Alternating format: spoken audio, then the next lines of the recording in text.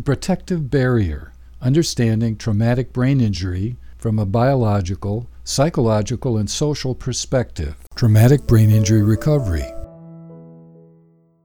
As an internal medicine intern, I and other trainees evaluated a distraught artist suffering from shortness of breath and progressive walking problems. Noting a normal physical exam and a recent emotionally traumatic breakup with his lover, I quickly concluded that the symptoms were manifestations of a hysterical conversion reaction rather than caused by any physical problem.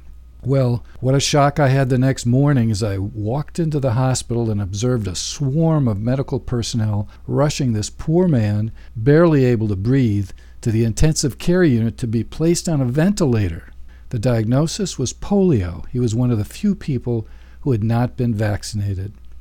The same year, I speculated that a man complaining of severe back pain and a stormy relationship with his son was symbolically expressing his disappointment, frustration, and anger with his son through the pain. That is, his son was metaphorically a pain in the back. Well, I changed my diagnosis, however, after seeing the bone spurs, probably pressing on nerves, and spinal imaging.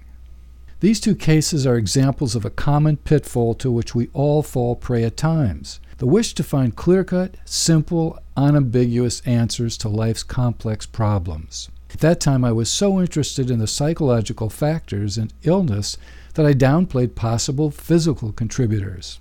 So it can be in the evaluation and treatment of brain injury. Pressured by constraints of time, money, and other resources, we may eagerly narrow the focus to one particular issue to explain complicated behavior. For example, depending on the perspective of the evaluator, a brain injury survivor's irritability may be attributed to one of these factors: frontal lobe bruising, neurotransmitter imbalance, inadequate sleep, poor nutrition, excessive or inadequate medication dose, relationship disappointments, lack of recreational and vocational outlets, loss of job, and so forth. Well, my point is that brain injury is best viewed from a biological, psychological, and social perspective. Injury occurs to a person with a particular physical status, particular life experiences and coping style, and particular current relationships with individuals and organizations. As a psychiatrist and psychoanalyst, I deal with emotional, behavioral, and cognitive problems of brain injury survivors and their families. Emotional problems include depression, anxiety, fears, irritability, anger, shame, guilt, and so forth. Behavioral difficulties include temper outbursts, sleep problems, poor initiation, passive resistance, impulsivity, wandering, sexual inappropriateness, and so on. And cognitive problems include poor judgment, forgetfulness, poor attention span, trouble with multiple tasks, planning, and organizational difficulties. I find it helpful to view the nature and severity of problems resulting from brain injury as determined by a protective barrier, as discussed by neuropsychologist Thomas Kay, Ph.D. This barrier is comprised of biological, psychological, and social factors. And it is the individual differences in the components of the protective barrier that explain why similar neurological insults produce inconsistent outcomes. Various biological factors influence outcome in brain injury. For example, the status of brain structures and functions, previous brain injuries, age, prescription medication effects, both benefits and side effects, illicit drug and alcohol use, seizures, fluid collections inside the head, metabolic or hormone imbalance, and infection inside or outside the central nervous system. When considering psychological factors, I try to keep in mind the following. It's not only what happens to us, but how we interpret it and how we respond to it. Our psychological vulnerability to brain injury relates to past experiences and development, as well as current psychological resources. We evaluate the present in terms of our internal psychological conflicts, relationships, and goals. Brain injury and the varying degrees of dependency, loss of control, and incapacity lead to regression, that is, revival of earlier, more childlike ways of thinking, feeling, and relating to others. These are often more primitive and less reality-oriented. When healthy, we're aware of these regressive attitudes, but they are reactivated and intensified under the stress of brain injury. The regression caused by the brain injury reactivates certain universal fears as described by consultation liaison psychiatrists James Strain, MD, and Stanley Grossman, MD. And these fears are similar to those that we experienced earlier stages in our development. The ability to adapt to current worries and stresses depends on how adequately we adapted to these stresses when we experienced them as a child. The predominant fears, internal conflicts, and their degree of resolution depends on our early life experiences. For example, the nature of our relationships with parents and other caretakers. Brain injury is always followed by loss of self-esteem and unpleasant feelings. For example, depression, anxiety, guilt, shame, helplessness, and powerlessness. Well, those of us who as children were not neglected, hurt, or exposed to extreme emotional or physical traumas, and whose relationships with parents was built on trust, are less likely to be affected by the fears, losses, and painful feelings of their current disability. For example, a good early childhood relationship with mother allows us to have basic trust in our caregivers. A good early relationship with father leads to our ability to trust men, allow ourselves to be passive in relationships with men, for example, comply with recommendations of male healthcare providers, caretakers, and to respond to authority without fears of being weak. Following is a list of the universal fears reactivated by a brain injury-induced regression. First is the threat to the integrity of the self. Integrity of the self refers to a basic sense of well-being, bodily integrity, and strength, all of which are shaken by a brain injury.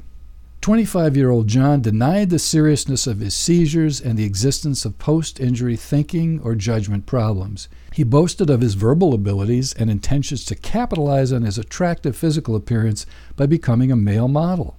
At the same time, he avoided social or academic contact with peers, instead preferring solitary exercise activities.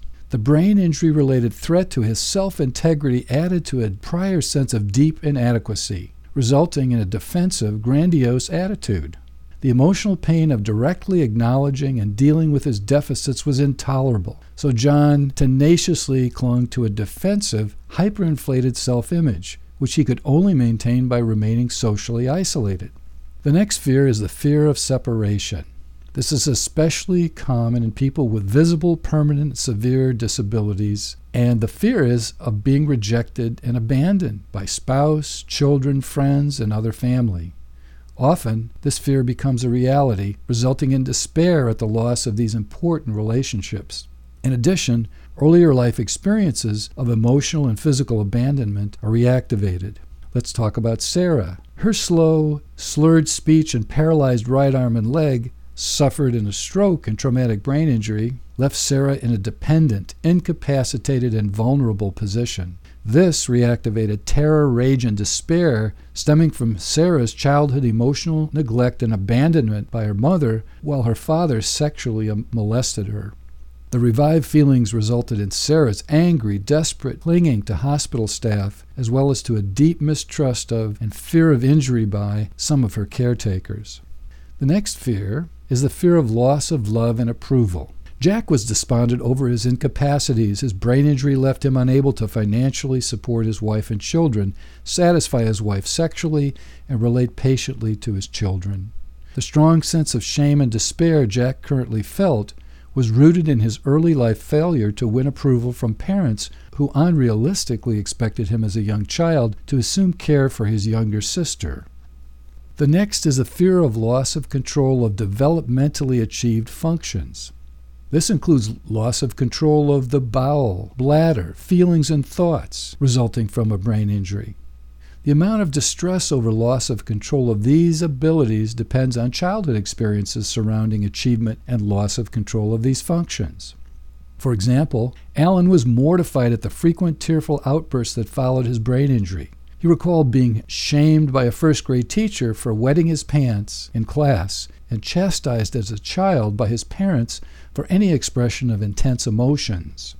The next fear is the fear of loss of or injury to body parts. Fears of permanent disabilities may resonate with early childhood fears of injury to or loss of body parts viewed as punishment and retaliation for desiring an exclusive, sexualized relationship with one parent and associated wishes to get rid of the other parent. An injured man may unconsciously view his disability as a symbolic castration, feminization, and subsequent vulnerability to attack by other men. Let's talk about Bill. To cope with a passive, weakened state which threatened his masculinity, construction worker Bill flirted with women caretakers and boasted to his children about how bravely he endured painful diagnostic procedures. The next fear is the feelings of guilt and shame and fear of retaliation for previous transgressions. Many people view their disabilities as punishment for previous sins of omission or commission. For example, being too needy, too greedy, neglectful, disobedient, or hurtful to parents as a child. Jean believed that her accident and injuries were divine retribution for the ingratitude and rage she felt as a child toward her parents, who she experienced as neglectful and depriving. Tom viewed his head and spine injuries as punishment for an accident he had caused 10 years previously. While drunk, Tom drove his car broadside into a police car, injuring the officers. Now let's talk about personality style.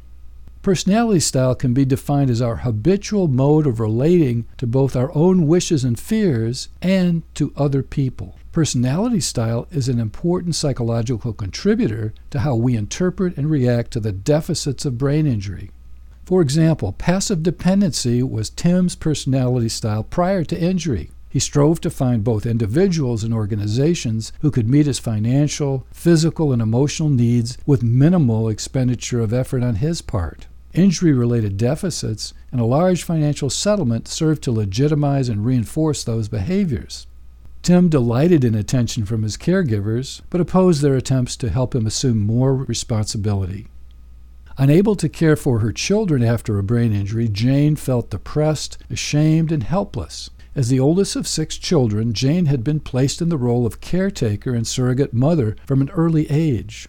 In order to cope with the frustration and disappointment of unmet dependency needs, Jane developed a pseudo-independent personality style, becoming a caregiver and rescuer to many people in her life. But the brain injury-related deficits interfered with her playing the caretaker role, and the financial gain and attention she received from compassionate rehab staff served as a major, though unconscious, obstacle to rapid recovery. Ed was a logical, orderly, well-organized engineer with a compulsive, or too-perfect, personality style. Post-injury anxiety about his cognitive deficits led to a compulsive preoccupation with and charting of the frequency and character of his bowel movements. This was Ed's attempt to feel more in control of his life. If he couldn't control his thinking, which had been impaired in the injury, he would turn his attention toward another bodily function that would be more easily mastered.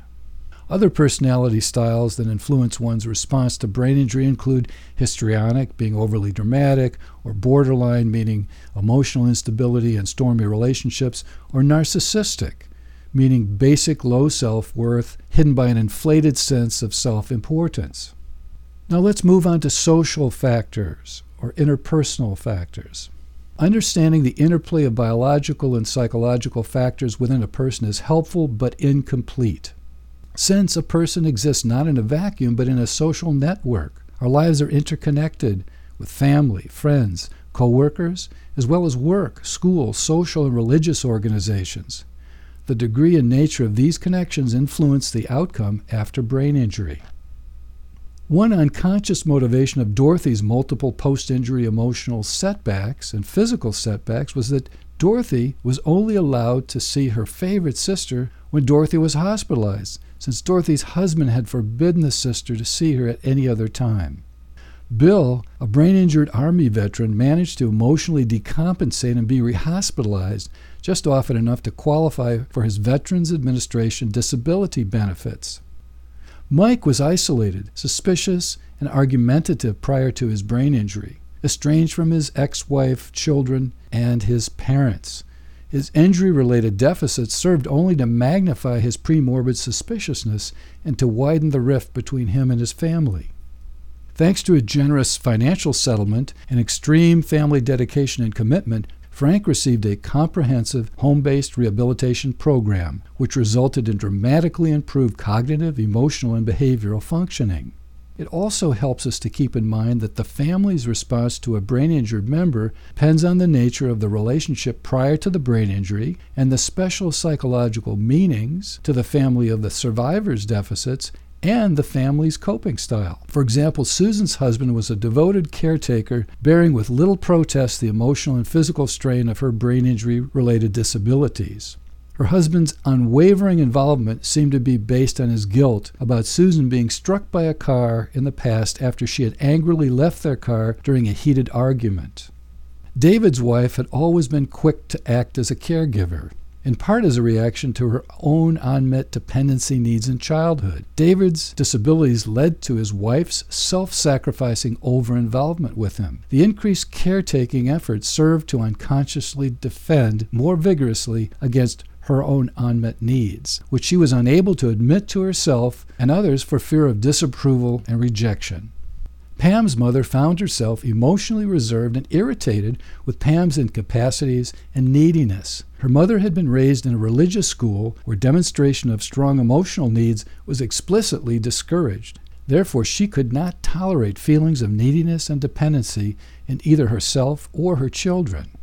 Bill's children cope with their fears of Bill's injury-related rage outbursts by unconsciously identifying with this behavior and reacting to his impending outbursts with verbal attacks and provocations of their own.